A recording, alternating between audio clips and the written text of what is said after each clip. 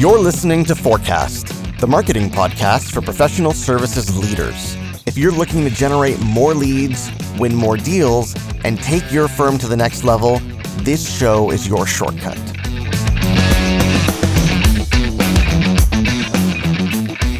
Hey there, and welcome back to the show. I am your host, Ahmed Munawar. This week on Forecast, we're going to talk about something that, to be honest, most professional services leaders and consultants don't really like to talk about or think about or do, and that's sales and business development. Now, as much as sales may be a dirty word in our lexicon, it's a discipline that's absolutely necessary to the success of your firm. If you want to generate more business, if you want to win more deals, if you want to grow your practice, you have to learn how to sell. And the better you get at selling, the more successful you will be. So over the next few lessons, we're going to talk about, first of all, why a selling mindset is critical to your success. And then we're going to look at two of the key disciplines that are required for you to succeed at selling. And that's opening more sales conversations or prospecting and closing more of those conversations into paying clients. And then we'll conclude the series with an excellent interview with sales leader and trainer Mark Cox, who will give us some really practical advice on how to approach the sales conversation, including what to do before, what to do during, and what to do after the sales conversation to improve your odds of winning the deal. Now, before we get into it, if you want to generate more leads for your firm, but you're not quite sure where to begin, or if you've tried some lead generation tactics in the past, but they didn't really work out for you, you need to check out my free course on the 5 Ps of lead generation for professional services firms. The course is not about tactics, and it's not about platforms. It's not about the latest silver bullet.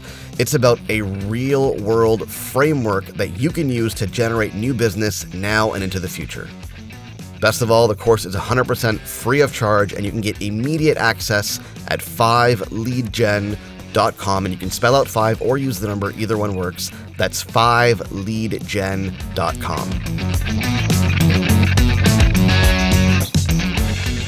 With that, let's jump right into today's topic. Now, this is a topic, to be honest, that's near and dear to my heart because I meet all kinds of people in my line of work. I meet some really amazing, talented individuals doing all kinds of things, from consultants to accountants to lawyers to HR professionals to financial advisors, you name it. And I am constantly amazed by the caliber of the professionals that I have the honor of working with and serving. And to be honest, that's probably what I love most about what I do. That when I look at someone who spent 10, 15, maybe 20 years mastering their craft, when I look at someone who approaches their work with the precision and the commitment of a craftsman, someone who takes incredible pride in what they do, someone who puts in the time to master their art and provide exceptional value to their clients, it's kind of hard not to get excited about that. And it's a really incredible thing to see at one level, but it's also a shame at another level. See, most of the folks that I work with very few exceptions, are really at the top of their game professionally. If you put them in a room full of their peers, they're probably in the top 10% in terms of their expertise and their ability to create value for clients. But they're not doing nearly as much business as they could be doing. They don't work with nearly as many clients as they should be working with, and they don't charge nearly as much as they should be charging.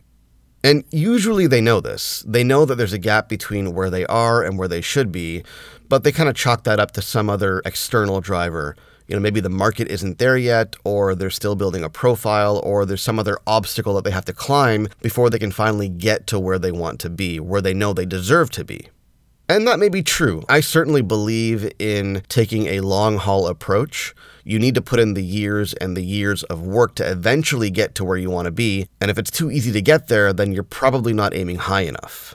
But with that said, there's definitely a way to get more results in the immediate while still making progress towards your long-term goals. And there is definitely a way to win more business and to attract more clients and to charge higher fees right now, without any changes to your services or to your value proposition or to your market or anything for that matter. Now I've got your attention, don't I? And you're probably waiting for some kind of silver bullet. Usually at this point in the conversation, the guru is supposed to unveil some new tactic or platform that will make everything better overnight. But that's not what I'm about to say. Because the truth is, the path to getting better at selling, to making more sales, to winning more deals, to charging higher fees, and to attracting more clients is not something you can do overnight. Because more than the tools and the tactics and the skills, it's about the mindset. It's about adopting a selling mindset. Let me explain what I mean by that. See, sales and business development is a touchy subject in the professional services world. In fact, sales is really a bad word to many people, and this is partially why we like to call it business development, which is just a fancy word for selling, because we don't want to confuse ourselves with those pesky, annoying salespeople. Now, call it whatever you want, but the truth is, whatever you do, you have to sell. If you don't sell, you won't hit your revenue targets. If you don't sell, you won't win new clients, and if you don't sell, you won't grow your business. Now, the good news is you already know how to sell. In fact, you're probably pretty good at it. You just don't know it, or maybe you have some misconceptions around what selling actually means. But if you didn't know how to sell, then you wouldn't really get anything done. Not just with clients, but you're always selling in some shape or form. You're selling when you're talking to a new prospect. You're selling when you're helping a client solve a problem. You're selling when you ask your kids what they want for dinner. And you're selling when you need to convince your wife that you should drop everything and go skiing on the weekend, which may or may not have happened just last weekend. And no, you're not a bad person for it. You're not some sleazy snake oil salesperson. You don't have a hidden agenda, and you're not manipulative. See, there's a big difference between sleazy salespeople and the rest of us. See, sleazy salespeople are just out to close a deal. They want that money of yours, and they'll do whatever it takes to get it. The rest of us are just trying to help. When you talk to a prospect, you're just trying to help them take the next step to make the right decision, which very well might be working with you if that's what's best for them. But if working with you is not what's best for the prospect, then you should be forthright about that. And the best salespeople always are, because in the end, if you take the deal knowing that it's not a good idea for the client or for yourself, not only are you wasting your time, but you're also putting your reputation on the line. But if working with you is what's best for the prospect, then you better damn sell yourself. Because if you don't sell yourself, not only are you doing yourself a disservice, but you're actually doing the prospect a disservice because they need you. And that's in a nutshell what your job is as a seller.